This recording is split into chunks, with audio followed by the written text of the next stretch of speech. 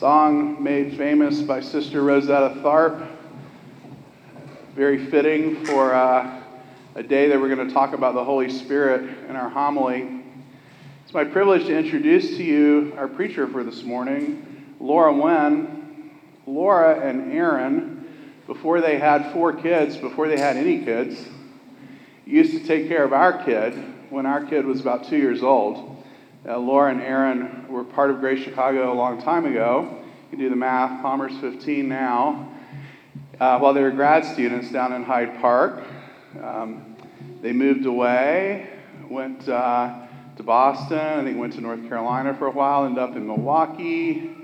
I've kept in touch with them over the years in a friendship that's been a great privilege. Then when Michael Moling and Kara, Michael was an elder here for some time, Kara leading with Grace Kids, very involved with Grace. Michael's still an elder on our Great Consistory. When they got ready to move to Milwaukee, and they're here today, by the way, I thought, wow, that's wonderful. I'll put these 2 great families in touch with each other. Well, on a morning where we're going to talk about the Holy Spirit, it is my great, what's the word I want? No great surprise, the Holy Spirit had already put them in the same church. So that's pretty cool. Laura came and was a participant in our Chicago Classis meeting as a guest. She's a distance MDiv student at Western Seminary, our denominational seminary, and I think you can expect to hear from her from the pulpit here at Grace from time to time. For the first time here this morning, we invite Laura to come up.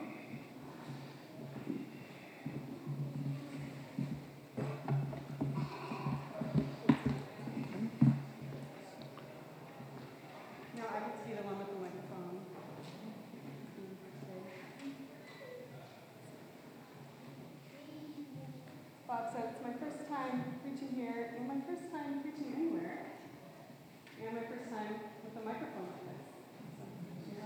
like this. Thanks again, Bob, and thanks Grace Community Church for having me here this morning. As Bob said, it's been about 15 years since we were regular attenders here, but you all have always been a nice soft landing to us over the years. We've come home for Christmas breaks and things like that. So I'm especially grateful for Bob for being such a support to me as I seek to pursue God's calling in this phase of life. So let's hear the word of the Lord from the Gospel of John, chapter 14, verses 15 through 21. If you love me, you will keep my commandments, and I will ask the Father, and he will give you another advocate to be with you forever.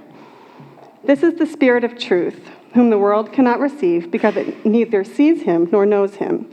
You know him because he abides with you, and he will be in you. I will not leave you orphaned. I'm coming to you. In a little while, the world will no longer see me, but you will see me because I live. You also will live. On that day, you will know that I am in my Father, and you in me, and I in you. They who have my commandments and keep them are those who love me, and those who love me will be loved by my Father, and I will love them and reveal myself to them. The word of the Lord. Let's pray. Holy God, we pray through your Spirit, you would reveal yourself in your words today. We thank you that through your Spirit you don't leave us orphaned to fumble through this on our own. And we thank you for your holy presence, Lord. Amen. Well, as we approach Ascension Sunday, it's fitting that we continue in Jesus' farewell discourse in the Gospel of John. Pastor Bob has been preaching from John over the past couple of weeks, asking what it means that God has made his home in us and asks us to make our home in him. Today, we look at what it means that God has made his dwelling in his people, his indwelling, what his indwelling offers when Jesus is no longer physically present with his followers. The disciples, having traveled with and eaten with and lived with Jesus, having experienced his great works firsthand, are just beginning to understand that he's leaving them. It's in the face of this great loss, preparing them for what's to come, that offering the Spirit both as a comfort and to equip them to take up the ministry that he's leaving in their hands.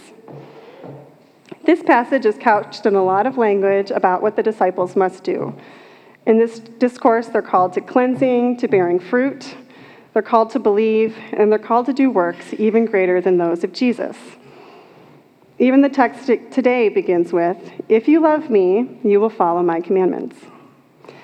So within this context of all that the followers of Jesus must do, a life of discipleship, we start to ask how. How can the disciples, how can any of us have any hope of such a tall order, particularly as Jesus is seemingly leaving them to do it on their own? Well, this is the how, and this is the crux of our focus today. Verse 16, "I will ask the Father, and he will give you another advocate to be with you forever." As Jesus prepares for his leaving, he doesn't leave his disciples orphaned. The Spirit stands in the place of Jesus' physical presence and offers a forever presence. So I want to take a close look at these few verses and examine what the Spirit offers in a life following Jesus. First, the Spirit is given as a gift.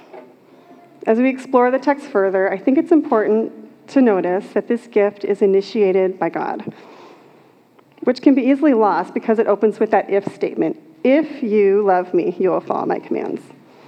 Even though the passage is focused on the disciples following a certain way, it's on God's initiative that this progress depends. In verse 16, the Spirit is given on Jesus' request. Verse 18, it's Jesus who will come to the disciples so that they will not be orphaned. And in verse 21, it's because Jesus lives that his disciples live in him, loved by the Father, not because of their work to keep the commandments. So what about these commandments? Today's passage is bookended with the connection between love and obedience. If you love me, you will keep my commandments. And later, those who have my commandments and keep them are those who love me. Love and obedience are intertwined. Some commentators see it as a connection with Mosaic law, while others connect it to Jesus' command to love one another as I have loved you. In either event, on first blush, it's a little concerning, right? Love for Christ means keeping his commandments. Obedience is tied to genuine love. And I suspect you know, that we fail at this daily. Does this mean that we don't love Jesus? I think a parenting analogy is a good one, especially here on Mother's Day. For those of us who are parents, of course, we hope our kids are obedient to us because they love us, but really we ask obedience as an extension of our own love. Especially when they're little, we expect a little disobedience for them, maybe a lot of disobedience from them. We have a pretty rascally 2-year-old who's sadly home today with a stomach bug. She gave herself a haircut a couple weeks back, jumping on that microbang trend, so it's too bad you don't get to experience that. But no matter how many times we tell her not to climb on the shelf or on the counter to get to the coveted candy shelf, she's always right back up there, shoving the candy in her mouth like a chipmunk, knowing as soon as we tell her not to, knowing even as we tell her not to, that as soon as it's in her mouth, it's hers. Even from our older kids, we expect a little bit more obedience, but we know they push boundaries. And even when they do, we know that they love us. The boundaries are there because we love them, not because we need their obedience to know that they love us back.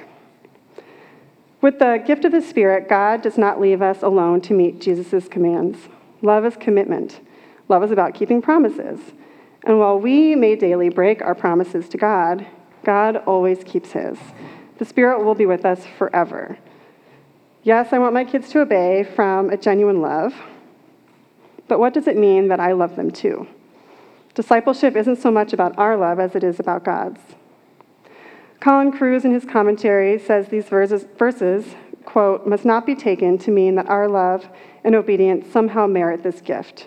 Rather, it is to those who are related to his Son that the Father sends the advocate. Jesus' first disciples were not super Christians. Their thoughts were often not the thoughts of God. At the time of Jesus' greatest need, they forsook him and fled. Peter denied that he knew Jesus at all. But the promise to not be left as orphans stands. The last verse stresses not just the disciples' love, but God's response of love. In God's love, the Spirit is given. Our love is given through the Spirit. In our love, given through the Spirit, we offer obedience in return. And in that obedience, God's love is given right back. In God's economy, everything we offer is initiated by God's love first, given back in love. This is a relationship that begins and ends with God's gift. This is the mystery of our participation in God's grace. Second, the Spirit gives the disciples a presence.